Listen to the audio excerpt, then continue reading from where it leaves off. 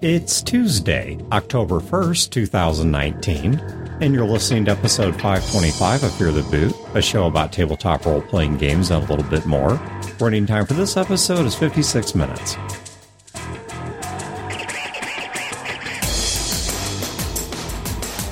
Welcome to Fear the Boot. My name is Dan. This is Wayne. My name's Chad. And I'm Dale.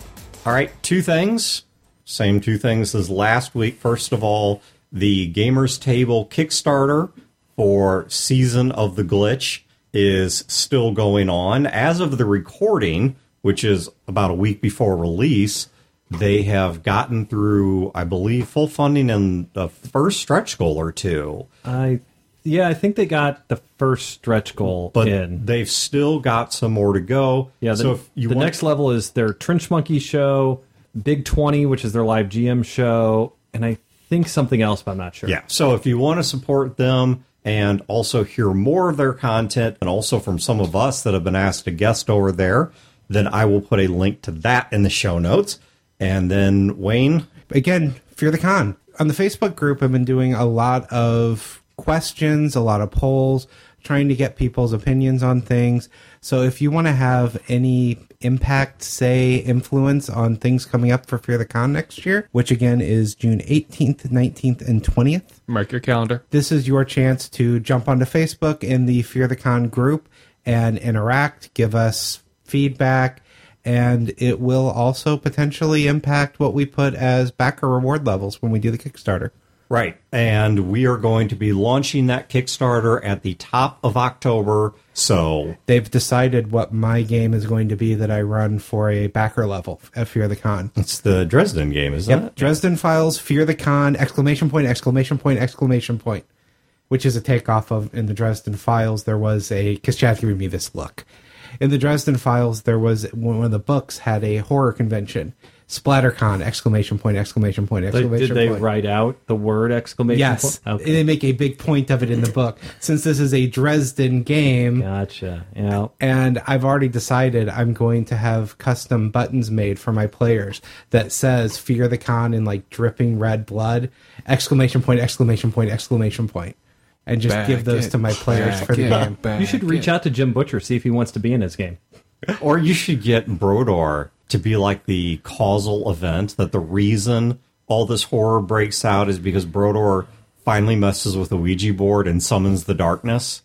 He like opens a gateway and all these horrors, or like everything he thinks would happen. Like just sit down with a tape recorder, whatever, and be like, Brodor, what do you think would happen if you mess with a Ouija board? And just get him to lay it out, and that right there is the setup of the game. That's the start point of the plot. I like this. Is whatever he thinks would occur is exactly what would occur.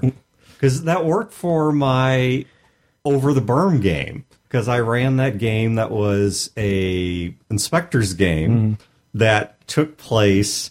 It was set, there was a bonus episode we did some years back. I don't think it was a regular episode that just went wildly off kilter. Yeah. Where we thought Pat was going to kill all of us on a golf course. Real story, I'll link to that episode in the show notes. It's a funny story if you've never heard it. But I decided to run a game where that really was what was going on. And I pulled Pat aside and I said, Pat, the plot here, because he could do this really good, I think it was Ted Kennedy. And the one who drowned hookers. Yes, yeah, exactly. And so I said, Pat, the plot of this game is, I said, I want you to discreetly pick Brodor's mind for all the conspiracy theories that he thinks are true, for all the UFOs and Eyes Wide Shut parties and gold-foiled babies and everything that he thinks is going on. And the plot of this game is it is all absolutely 100% true. And the ghost of Ted Kennedy has possessed you to kill Brodor so that none of this information gets out. And wasn't Ted Kennedy alive at that point? Yes, he was alive at that point. And so and Brodor and I played in this game as ourselves. Yeah, and Brodor and Wayne played Brodor and Wayne, and Pat played Pat. And somebody else had to play me because I was running it. But everybody in there... Oh, that's your limit, though. Yeah, All this stuff. But fair is fair. You're not going to play yourself. Everybody in there was somebody real. The Gulag woman that used to walk the streets all the time, She was in there. Mm-hmm. So everybody was somebody real. Point being, though, Fear the Con coming June 18th, 19th, and 20th. Yep. Those are the actual con dates. 18th is the Wing Night and the Mikey Mason performance. 19th and 20th are the convention dates. And when is the Kickstarter going to start? Top of October. So Febtober of this year, of 2019. So we're just talking about, like I said, a week or two away, depending on whether you're catching this show raw on Patreon or edited on the main feed. So with that said and done, we're going to move to our topic. And we are combining a question because there was a question that was asked on Facebook. And somebody came back and sort of added a secondary question to it. We are merging these questions together. The questions come from a gentleman named Craig and a gentleman named Jason. What we're combining their questions into is they asked, when we are creating a setting, and whether that setting is for a specific game or whether we are creating something whole cloth, how do we go about creating that setting? But specifically, and this is where we're combining the two questions, with an eye toward how do we decide what kind of story or what kind of facts we're going to deal with for the player characters? Because the example that I was using when we were prepping this amongst ourselves is I said, think about the Mass Effect video game. When they wrote the Mass Effect video game, it had a large and detailed universe to it, and that was written by a group of people. But the large and detailed universe is not the same as deciding what story are you going to tell within that universe and what places are the players going to visit during their time in that universe, which, if it was not the same team of people, it was at least an overlapping team of people. I believe it was a nearly identical team of people that made these two decisions. And the same thing's true of a role-playing game. That if we're sitting down and we're creating our own setting, or maybe creating our own entire game, complete with system and setting, how do we decide these are the things we're going to develop, and these are the things that we want to show in the game and take the players past, and here's the plot points we want to bring out, or the world aspects that we want to bring out in the course of the game? So I think the first thing I'm going to look at is interests. All right. And I'm going to put this in two angles, and we're going to deal with these separately. I'll introduce them now, but they're going to require their own blocks of time. The one is the creator's interest. Okay. So the game master or the world builder, whatever you want to call yourself in this role, when you sat down and made this setting, obviously certain things intrigued you. There were certain themes you wanted to bring out. There were certain cultures or races that you found most interesting. There were certain places that you felt were worth developing. Obviously, something caught your attention.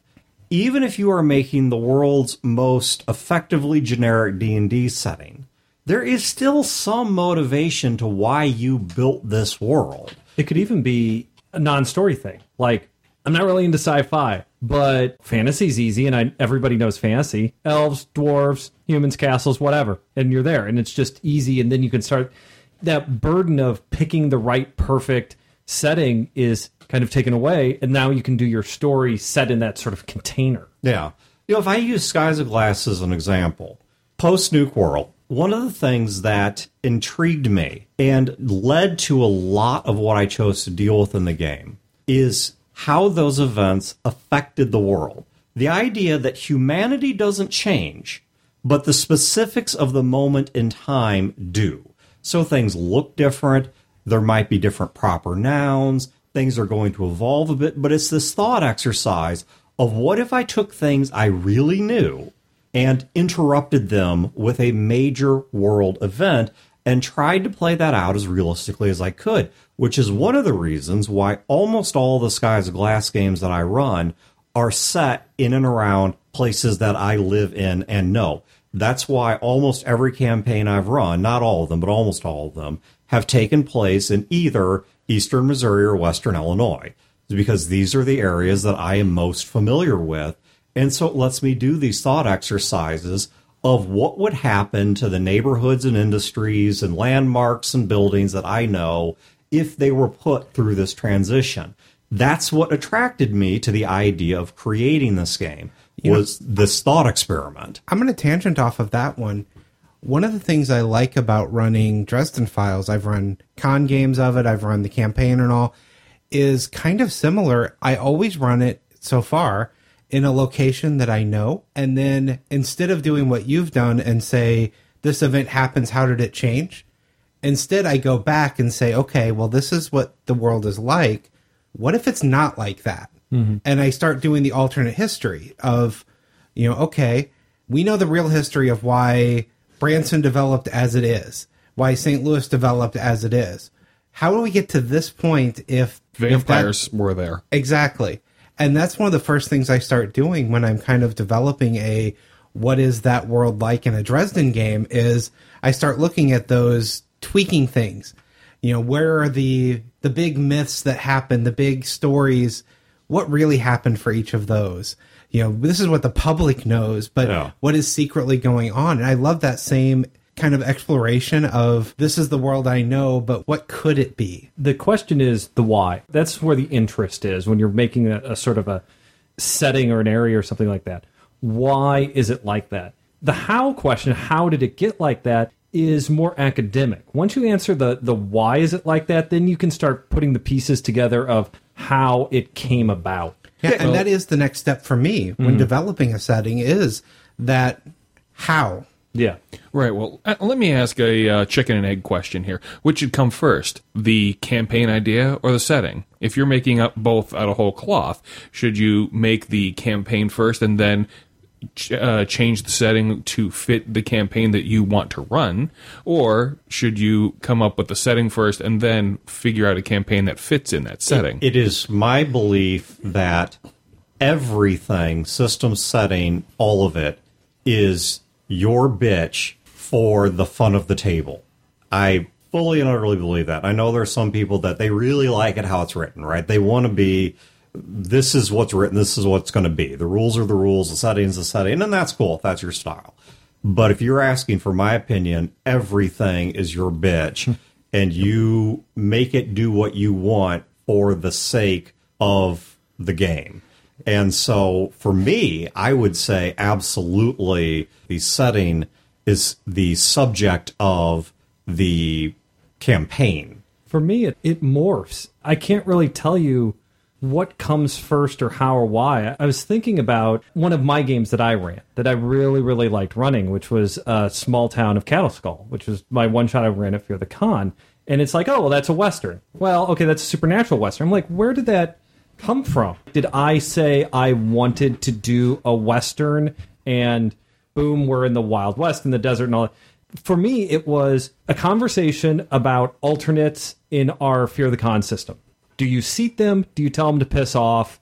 What do you do? Are they important to the plot? Are they not important to the plot? And it was me watching this conversation, me saying, what if the alternates were the main characters and the players were the side characters? How would that work? And then I was like, I've been wanting to run a Western for a long time. And it wasn't like, oh, here's my opportunity to run a Western, but it was more like just this not even conscious thought that slipped in where it's like, well, in a Western, you have archetypes, the robbers, and then the innocents.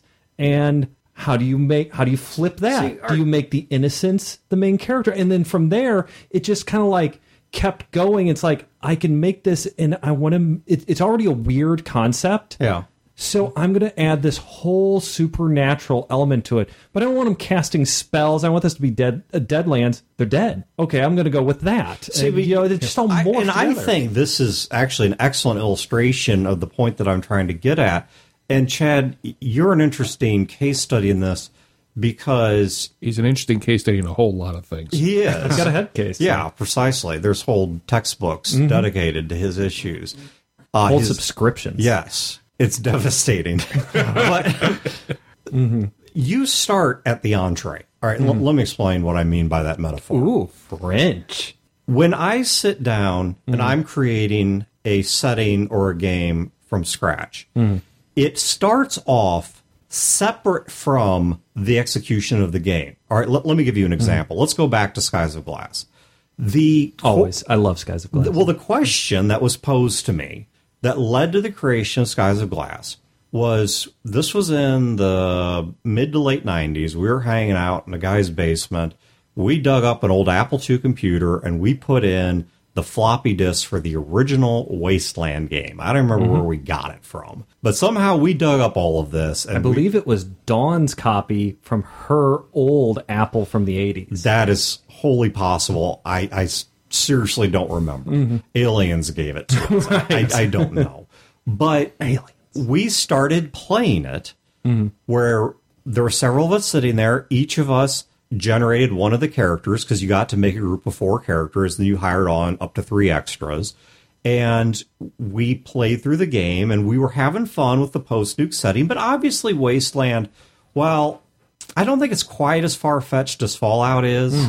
In other ways, it's even more far-fetched. Yeah. And so... super mutants, super robots. Yeah, it's less and more far-fetched depending on how you look at it. So the question was posed, wouldn't it be great to have a role-playing game that took nuclear war in a much more realistic, plausible scenario? So what if we took these doomsday-type scenarios, why people would launch nukes, what would happen to the world afterward? Radioactivity doesn't give you superpowers, it gives you cancer. Yeah, precisely. And it was all these kinds of things. And so that was the appetizer. The appetizer was this what if that really did not have the particular execution of any specific game scenario in mind. It was just this generalized question. With the other game that I've written, Epoch of Raisos, it was somewhat similar, except it was more, I wanted my own spin on space opera, and so I needed a sandbox to play in. So it starts off with the appetizer, right? We have some theme we're going for here. I want this generality. Then the entree comes in with, so how do we actually present this to the players? What actually is the meal they're going to consume? And the example that I used just a little bit ago is I said, well, what I'm most interested and most able to convey, if we're trying to talk about a realistic take of how the world plays out, I can't get closer to reality than the reality I know. And so we're going to try and set things as close to home as we can. And Chad, where I said you start with the entree, is all of your games start with this concept you want to play with, not in general, but in the execution of a specific campaign. Yeah. You want to play with a theme of what does it mean to be human? Okay, there's the game right there. You're going to back up to get a setting from there. You're going to look outward to the players to see how they fit into that, but you start at the stake. You start at, this is what we're going to play. We are going to play a game that asks, what does it mean to be human? If we did this with Skies of Glass, it would be, what if I said, what does St. Louis and the surrounding metro look like after an atomic bomb? And why not? Let's keep slapping other cities and other regions onto it until suddenly a world appeared. Yeah. Now I went the other direction. You know, I started from the general concept down to the game. You start at the game and then back up to a concept. I realize I've done both actually. And I've only done like Chad has done it. I've only done that once.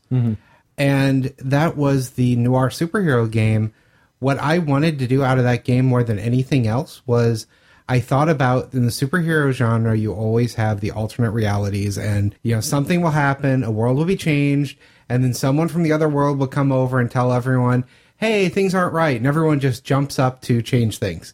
So I thought about it as like, if that were to actually happen for most people, that person is the bad guy trying to change their world to a world that's not theirs. That was the concept I wanted to play with, that then led to building the whole world around it. But that was the entire concept. I had never put together a game like that before, where I started with that one concept I wanted to play with, and everything else grew from it. Normally, it's something like, I was playing Skies of Glass with Dan, and I asked, hey, what happened to Metropolis, Illinois? And he said, I don't know, write it. So I did. Yeah. And then I built this whole history for the town that when I actually run a game set there, 90% of that's never touched. It's in my head. It's in my notes. This is what happened from the moment of the bomb to get to this. So, because I've thought out that whole world. So then I look at the players. You say that, like, 90% of that game you never touch, or 90% of the concept, setting. the setting Yeah. you never touch. But It was a thought exercise. I for will me. actually say you do, because as a game master, if you're a good game master and you have a really good setting and you have a good understanding of it, yeah, 90% of it the players don't see or touch or interact with, but your understanding of it is your ability to convey the feel of it. And it makes it feel more like a real developed world. And when something happens that's out of your plans, which the players do all the time, you're able to not say, oh man, what would happen? Oh crap. You're able to say, well, this is how the world works. So this is what would happen. And you just keep going with it. Yeah, let me give you one more example to kind of illustrate the point I'm talking about here in terms of you have to think about what interests you as a game master, why you created this setting in this world to begin with. Let's go back to a D&D game. Let's go back to the Gnarl, Sir William and Saren game. If I was to run that game for somebody else, obviously the part of that world that I developed and that interested me the most was the Gnolls. And I even created this entire central desert that was to the south of where we were playing because we were to the north. This entire central desert that the Gnolls were from and what their culture was like, what life was like there, and what other races lived there, and all this stuff, most of which never got mentioned more than in passing in the course of the game. But that was what interested me. That was what excited me. You better believe that if I ran that campaign... Now, that's not to say everyone would have to play Gnolls, and we're going to get to the player side here in a second. But you better believe that that's going to figure heavily into the kind of story I choose to tell and the parts of the setting we're going to deal with. You're probably going to be in or near that central desert. You are going to encounter the Gnolls. Their society is somehow going to intersect the plot because that's what motivated me to start building the setting in the first place, was this thought experiment of what do I want my take on Gnolls to look like. And in that game, that was another one where it's like, I wasn't like, oh, I want to run fantasy and I have this plot line and, you know, these kind of characters. There was another one where my starting point was, I have no setting at all. It is complete green field. It is complete blank slate. And the players are going to make characters. You know, Wayne made a bard, and Dan made his Gnoll, and Pat made Captain Mistform, and actually he made a really good character. But I put on the players, I want you to make a character, come up with some background for them, and then you develop the world around your character. There was still, though, that entree you started with. Because you and I had the conversation before you pitched the game, and at work, because we were working together at the time about it, the concept that you were playing with before you came into pitch was the idea of a world that has these creatures wandering it, so the roads aren't safe. So people can't travel the roads. Because I was like... And so the story becomes about a world that's in collapse and about limited travel and That's about isolation. And I think somewhere in What there... is a world like where there are tarantulas the size of a house that roam the land? It's the inversion of the Tolkien fantasy. It's fantasy where you can't travel 3,000 miles. You can barely travel 3 miles without your party half dead in the process. Yeah. And so there was this inversion of that, and then we ended up adding on to that. Well, what if we also played evil characters and some other stuff? But, you know, once again, there was a point of interest that motivated the game master to tell this story. I have an example of that, too. Sure. In the Noir game that we've mentioned quite a few times, I knew I wanted to run the superhero game. I knew the concept of the idea of somebody from an alternate reality trying to fix it. Some of the other decisions I talked to the players, they kind of wanted Noir. They wanted, you know, we could do far distant future, we could do modern day, we could do Noir. One of the things about Noir that had interested me wasn't the actual Noir setting or any of that. I had read an article about a automat that was just opened in New York, like a modern day automat. And that got me reading all about the old ones. I was really interested in that. So I was like, okay, so I'm leaning towards this. Then I decided I really want to play with a speakeasy. So I want this to be during Prohibition. So that immediately set my years, which wasn't necessarily the right years for a typical Noir game, but that's when... But people can't fly either, and we did that, so screw 'em. Yeah. So the world started to be built around, I have an interest in automat, I have an interest in a speakeasy, And then from there, I started developing the boroughs around the city for that and that whole city. But it all came about because I read an article and I was like, I've always thought automats are cool. I've never had one in a game. I want to have an automat in the game. Mm-hmm. I want an automat to exist again because I love the idea of the path of least resistance to a grilled cheese. Yeah. But then again, it could be a grilled cheese that's been sitting there for a while. You know what? I'm willing to take that gamble. If I could walk up to something and put in like a $1 bill or something. $1 in the 30s. Oh my God, you'll eat like a prince. Well, I was kind of cutting the difference there on years because we're We can get soup for a nickel. just talking about today versus anyways. But the point being, though, that this idea of the quickest route possible between me and a grilled cheese at any moment. There needs to be a corner automat for And this. not having to talk to a person. Yeah. Yeah, precisely. I can just walk up, stick my. You know, Which in the game, that actually didn't happen because the old lady that runs it came out and interacted and was a character. as an aside, I like to travel. I like to go places. And what I love about being a Midwesterner is that we're very polite here. In general, I mean, it's the sort of Midwest nice thing. Yeah.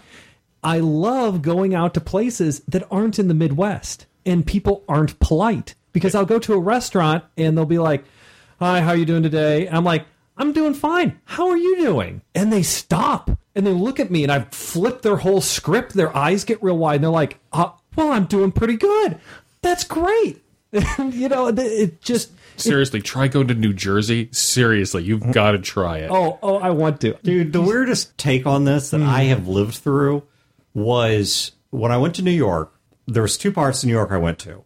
I went to Manhattan, which was every stereotype you can imagine was completely true. You know, everyone was kind of a dick and in a hurry, and it was crowded and blah, blah, blah. Okay. It's a Big Apple, baby. Yeah. Long Island, though, No iced tea to be found. No. They absolutely had Long Island iced teas. But what was very bizarre was the people there were rude nice or nice rude. I'm not really sure how to explain it. Like, we went into a pizza place, and it was me, Johnny G, my sister Christina, and her husband Adam. And the four of us go to this pizza place, and we sit down, and they give us the menus, and we're like, looked at the menus and kind of talking about it. And they pretty quickly pick up that, "Oh, are you guys from out of town?" And we're like, "Yo, yeah, we're from St. Louis, up here for us." And they immediately take the menus away from us and say, "This is the best item on the menu. That's what we're going to bring you. We're going to take good care of you." And just walked off and they picked for us. Like, we did Was not it get good? to order. Yeah, it was. But I mean, like, Get out of here. I'm serious. When they found out we were from out of town, they said, "Then this is what you're going to have because this is what you got to have when you come in here." They took our menus away. That's this was not a question. Quintessentially American. It was not a question. It was not up for discussion. We never got a word in edgewise. They just simply declared this is what was going to happen, like restaurateur fiat, and took our menus away and gave us what they had selected. I mean, they know best, right? You know, They'll know better than you. I let it You're go. a hick from St. Louis. I let it go because of the fact that it was no longer a restaurant experience. It was a cultural experience. It was like, what does somebody who's effectively going to do the equivalent of a culinary palm reading think I need?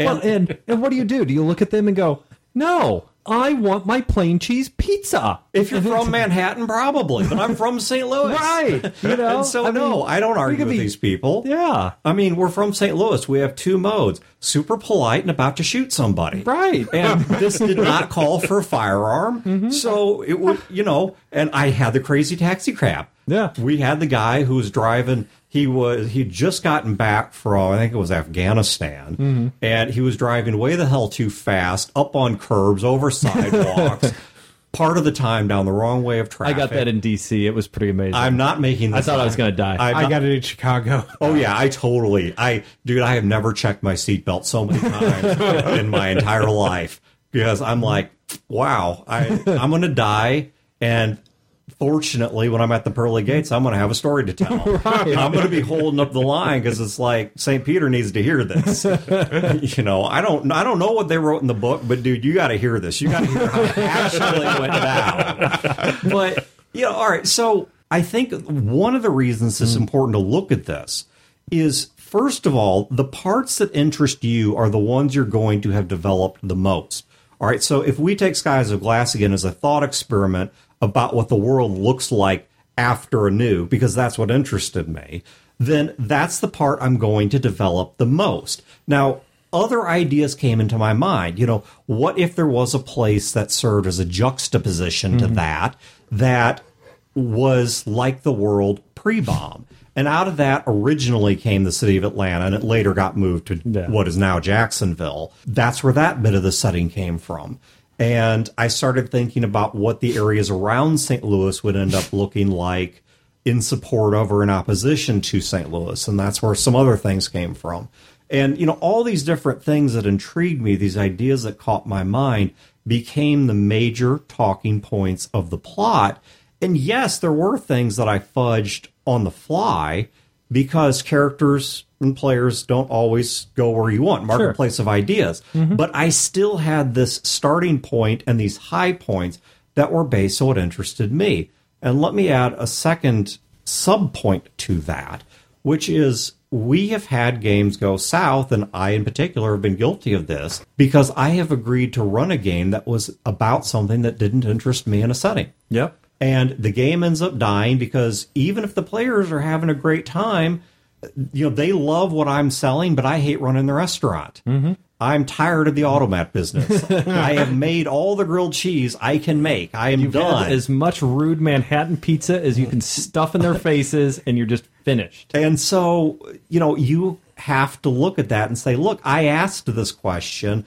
I played with this scenario because that interested me. And so it's important that we hit on that. So I did the same thing when I started thinking about Metropolis. What was interesting to me about the city already, but then what is the most interesting thing about Skies of Glass to me? I really, trigger on the GCs. Genetic construct animals, for anyone who doesn't. So it's genetically re-engineered animals. I love them. So I knew that when I was building the history of what happened to Metropolis during all of this, there had to be some GCs there pre-bombing that then have been bred throughout the time there. That became a major part of the city for me because that is my favorite part of the setting. No. It's kind of in the same thing. You could do that with anything, generic fantasy setting. What do you really like? I like dwarves. Yeah. Not that I personally like dwarves, but nobody likes dwarves. If somebody liked dwarves, if somebody liked dwarves, they could. I tried that would to be run what a they would dwarf develop. campaign. Nobody wanted to play a dwarf, and I everyone played a hated dwarf. it. You did, and I love you for it, Wayne. But nobody else wanted to play a dwarf, and they my dwarf campaign. And honestly, screw them. Well, okay, put it to you like this. Larry and I would definitely play dwarves. I love the dwarf story in Dragon Age. Right. So that's what kind of got me jumping at saying dwarf. So that would be Did something. you notice that in this 5th edition campaign that I ran, that I've talked about in the show, there was a great empty, dead, dwarven ruin? Yeah. That is the ruin of the dwarf game that you guys on. By the way, it was the same. I don't know if you noticed the big, huge thing hanging off the ceiling and all that. Yeah, it's the same thing. I didn't catch it, but now I appreciate it so much more. All done. But it's the same thing. Let's say a fantasy setting you really like dwarves, then that would be something that you're going to develop in your game. Mm-hmm. And then nobody's going to care for it because nobody likes dwarves. Not a one. Okay, well, that does kind of tie into the second part, which is marketplace of ideas. Once you've put this out there, you now have to look at the player angle. All right, let's start with what is the more practical question. Maybe not the most important question, but the most practical question, which is what is it the players can reasonably consume and understand in the course of a campaign? There's an idea that we derided earlier in the show's run, like years ago, and I will still deride today. Because we're not wrong. Well, we've been wrong. Well, certainly we're not on this. Though with everything else, we were never wrong. Reality just changed as we slipped. You've been wrong. Chad, on the other hand, hasn't. Oh. Well, No. I came we rise and, well, actually, we don't. I was about to say fail. No, we just rise and rise together. I'm telling you, if it doesn't line up, it's because things we said earlier in the show's run, they are true in the Berenstain Bear universe. Right. All right. Now, in this messed up reality, you and your Berenstain Bears, then I understand things go differently. But in the universe I'm from originally, this is how it all worked back then. All right, but this is one that's true in both universes, okay? So with the Berenstain Bears / Berenstain Bears, this is true in both, which is there's this terrible game idea that Chad and I have encountered in the past that we call the Tour de Realms. Yeah. And what the Tour de Realms is you get someone who loves the setting or thinks that the setting alone can carry a story. And what they do is you make your character and you go from place to place to place, and that's kind of it. Yeah. You go to this city and you're supposed to be wowed by the fact that you're in this city. And then it's like, well, now we're going to go to the land of such and such and see the dinosaurs. Okay, now that we've done that, now we're going to go over here and see the pirate people. And you have to meet Darth Vader, and you have to meet Han Solo, and you have to meet Chewbacca. That's a slight variation of getting NPCs crammed in your face, but I think still plays out about the same as the Tour de Realms, which is a plotless, literal meandering just about the landscape, simply seen stuff. Yeah. That's not going to carry a game. Now, you've put cool things in your setting. Great. You cannot deal with all of them. Some of them have to get pushed to the side. Another thought alongside of this is the more unusual your setting is, the more slowly you have to introduce these ideas. Even if the players find all 25,000 of your highly developed alien races fascinating, they cannot learn them all in the course of a 1-year campaign. You have to pick a part of the universe to talk about. Going back to Mass Effect, one of the things they discuss in the making of Mass Effect is that the major protagonist / antagonist of the second Mass Effect game, Cerberus, was an afterthought and a throwaway villain in the first game. They did not develop it until the second game. It was simply not something they had space to develop, and it was not something they had interest in developing. And even if they had, there was already plenty to learn in that universe. You did not need more races and more factions and more proper nouns and more cultures and whatever to fill up your lexicon. So to put this in D&D type of terms, you're saying something along the lines of like the setting you're making has flying castles in it, for example. You start off your campaign in a crashed flying castle. So you introduce the idea of flying castles, that something happened to make this one crash. Yeah, and right there, I mean, there's a ton of questions. Exactly. How did it fly in the first place? Right. Who built it? Why did they build it? How did it crash? Who's living there now? And we've played games before with no flying castles, but just take that example. Sure. Imagine a game where it was like that. And the players first go, hey, introduce each other. Oh, hey, loud crash happened over here. Oh, well, let's check it out because we're adventurers. And we go over there, and it is a crashed castle. Described in intricate detail. We comb over all of it. It is amazing. That's it. It's just a pile of rocks. And we're looking at the game master going, okay. And he's like, role play. Like, okay, cool setting. We have flying castles and one crashed, and this is a pile of crashed castle. And we've gone over all of it, and there's like dead people in here, and we don't know who they are. And what? What are we doing here? So earlier in the episode, we talked about the why is the world like this? And then we talked about how after we get the why, how is it like this, which is like sort of the details and the little fiddly bits of the thing. The next one is why do I care? Why do I care? Yeah, right. It's the what. Exactly. What the hell are you doing? You know, what is there for the players to do? It's a plot hook. Yeah. What are your plot hooks? Yeah. Right. You want to bait the hook, you want to throw it out, and you want to reel them in and do something. That's the problem with the sort of Tour de Realms things. That's the problem with these intricate worlds. That's the problem with these worlds that are nothing but lore. Huge amounts of races and lore and factions, all this. And when the players get hooked into it, there's really no room for them. There's nothing to do. We played in a detective game like that years and years and years ago where it was a mystery. Someone had been murdered. And we were various police or reporters, whatever. And we combed over the entire scene. Now, there wasn't like a connection that we were missing or something like that. We did everything. We rolled every piece of dice. We rolled every skill. We rolled every ability. We combined abilities. We talked about it.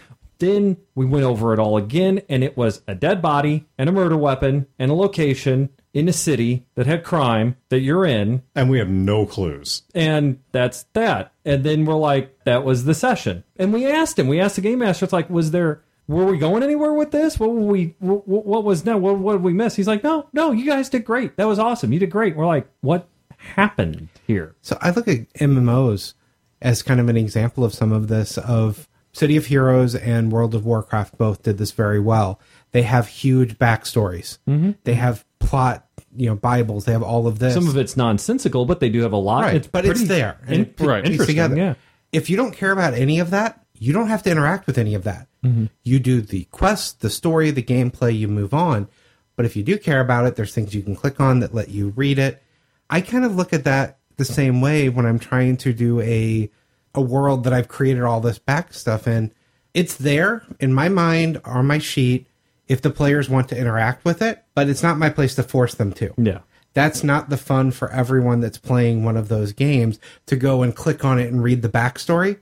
I enjoy that, but that doesn't mean, say, Chad enjoys that. So I want to have that available for them if they want it. But the Tour de Realms is forcing that down someone's throat. I think you can go the opposite direction with that, too. You want, at minimum, the world to be at least a little bit bigger than what the players are going to explore and interact with. Because you need wiggle room. When, not if, when they move off of your rails and they start asking questions and exploring, you need to have a little meat there for them to explore in the setting. Yeah. Right. And it needs to have that flavor. Otherwise, you go back to the detective story. The entire game takes place in one room. I couldn't even tell you what city we were in. I couldn't even tell you what year it was. I know it wasn't the 1930s, but that was about it. There was nothing else there to look at, to explore, to do anything with. One of the questions on these was, how do you start building a campaign in one of these?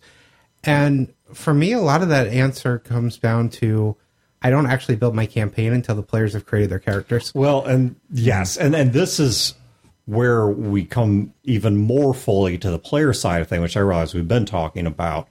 But I set that part aside to talk about the practical, that you can't introduce everything and per the Tour de Realms, just because you thought something was cool doesn't mean the players care about it. But you have to look at what the players are interested in. So if I create a game and a setting and all this kind of stuff, when I say game, I mean like a system or whatever, and I sit down with the players and say, okay, so here's kind of the elevator pitch. What is it you guys want to play? What do you want to be in this world? What interests you in this world? That's where I have to start picking up on your guys' cues and collaborating here to say, okay, so these are the parts of the setting that we're going to draw out. For example, in Old Skies of Glass, we have mentioned that there is a microculture of sorts that exists primarily within space and within near solar system colonies.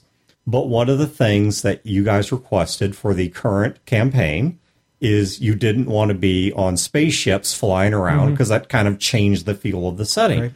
So guess what we've not really dealt with? I mean, it's there in the background, but you guys spent only part of one session falling. And even then you were in Earth orbit. That's as far as you got from the Earth was Earth orbit, and only spent part of one session there before you hit the ground on Earth and have not left it since.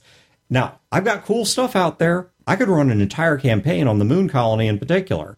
That's never going to come up in this game because I have written things that interested me because I was curious what would a moon colony look like and how would it develop once it had only limited contact with Earth and so on and so forth. I found it fascinating, but that's not what you guys wanted to interact with. At least not yet. Oh, right, precisely, for the moment. And so I'm not going to stuff that in your face. I'm not going to drag you there.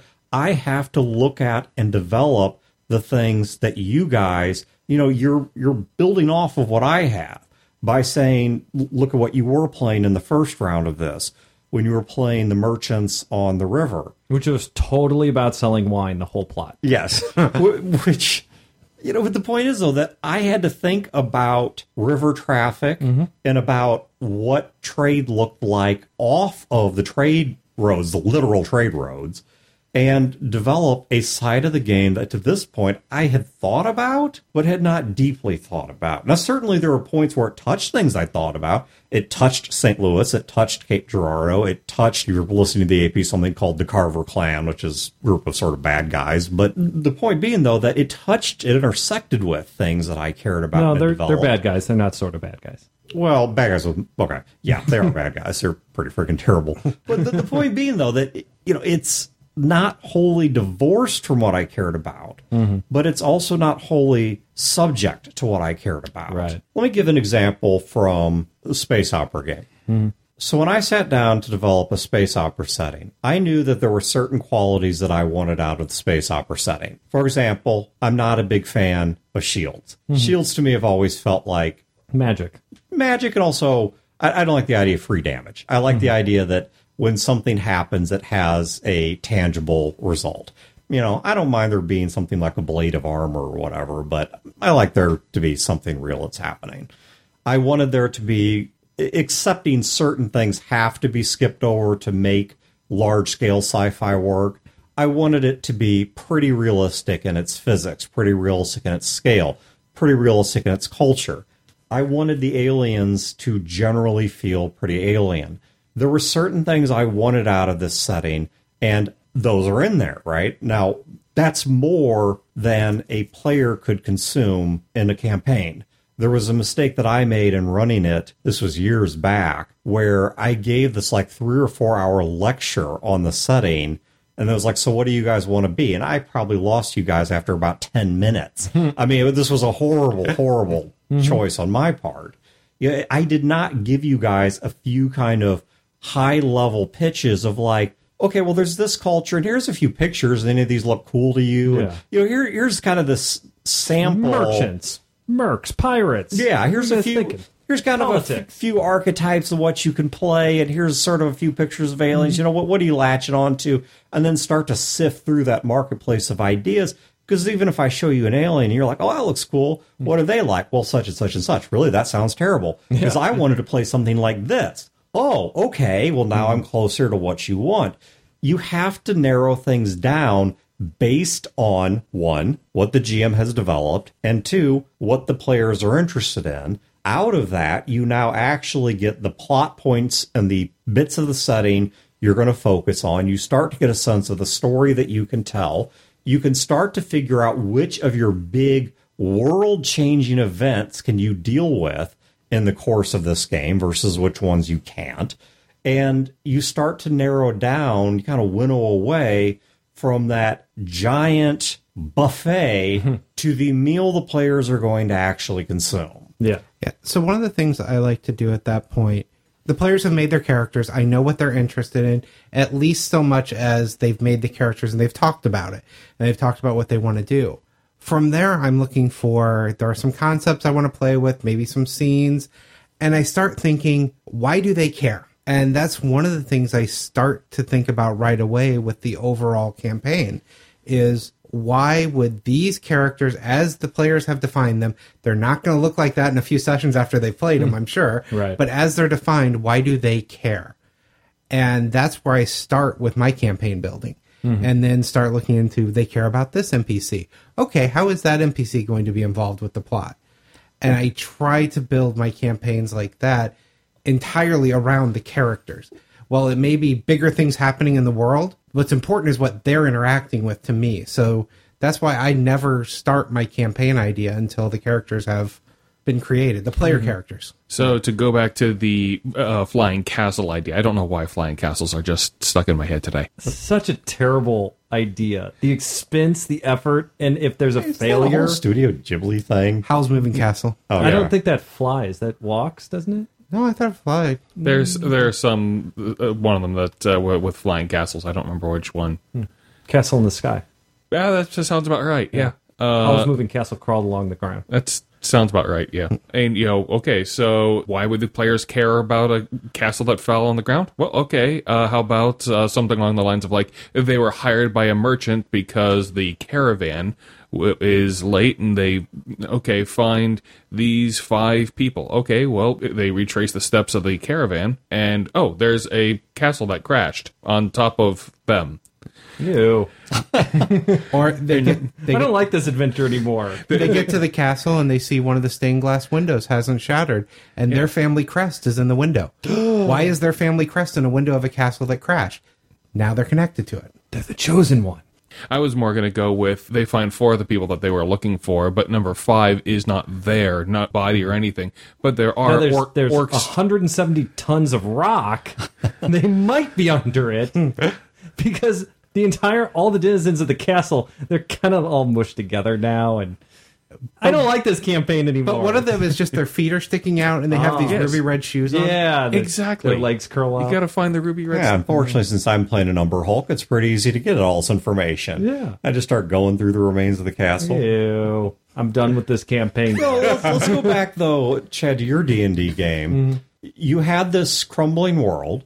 It was difficult to travel. You had these evil entities, which were originally vampires and then got changed into these immortal reincarnating wizards of sorts. So vampires are stupid. Not vampires. Yeah, totally not vampire. Totally not I vampires. had made a comment to him beforehand too that I had just watched. It was Gamers 2: The Darkness Rising, and there was a bard in it that I thought was really cool. And I started talking about I kind of like to play a bard.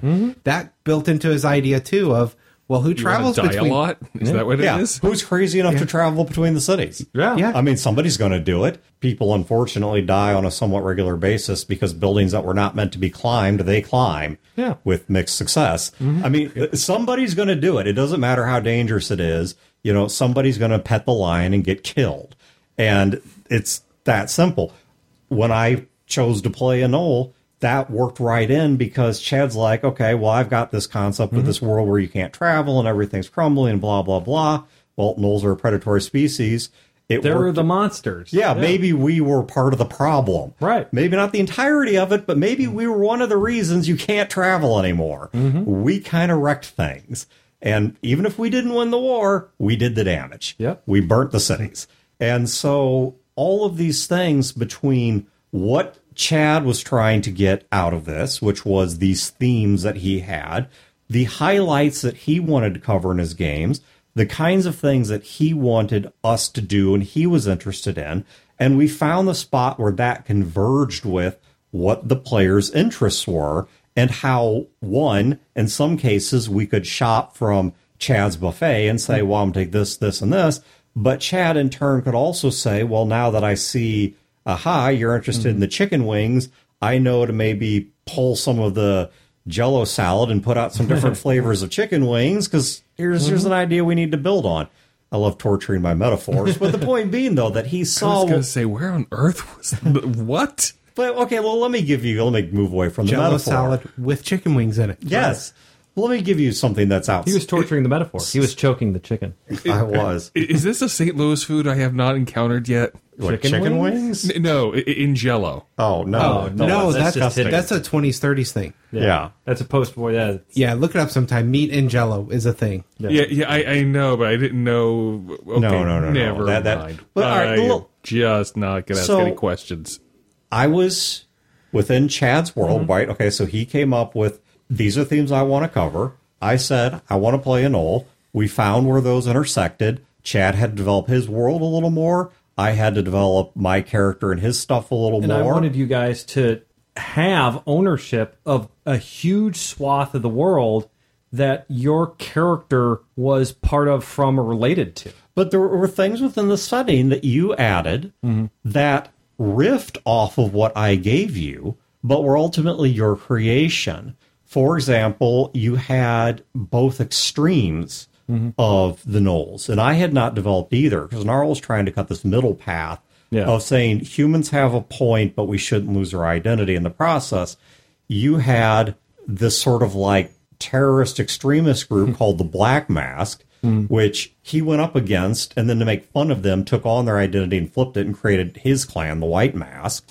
So they were one extreme. The other extreme was there were basically a bunch of domesticated Knolls, for lack of a better way to put it, who were working as toughs and dock workers and had effectively sold out completely. You know, they'd given up their entire feral nature to, if you've seen that episode of Star Trek The Next Generation, where Worf stumbles across that colony of Klingons that's being kept by the Romulans, and the Romulans are trying to culture them, but in the process has stripped them of their entire identity.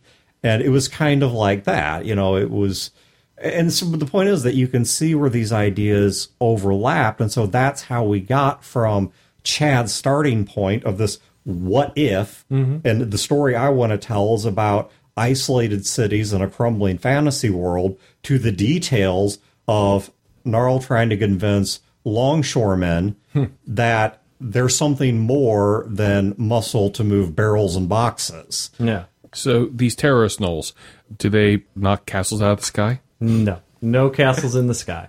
They would have. I'm sure. But there were people filled with spiders. Yeah. Ew. Was there a castle on the moon? Because we never got to it, but there were moon people. There were definitely moon people. Because that Moon would be men, moon that would maidens? technically be a castle in the sky if there were a castle on the moon. You would have had to go there. But you didn't. We didn't. No, that campaign ended. And I don't even remember why. But anyway, I do know why this episode's ending. So once again, check the show notes for links to a couple different things. I think there's an episode or two I'm going to link in there. I'm going to link, of course, the Gamers Table Kickstarter and Fear the Con. No link yet, but stay tuned for that. Probably next episode, there will be a link to that. So be ready for that. Fear the Con 2020 is coming around. And so we definitely look forward to seeing all of you guys there. I know y'all are going to be there. None of you are going to miss this. Every single one. Every single one of y'all. So thank you guys for tuning in. Have a great week, great games, and this particular pizza. And we will catch you next time. Yeah. This has been a production of Fear the Boot, copyright 2019. Listeners are free to use this episode in a non-commercial endeavor, so long as credit is provided to feartheboot.com. You can find previous episodes and other resources at feartheboot.com. If you wish to support this show and its related endeavors, you can do so at patreon.com/feartheboot.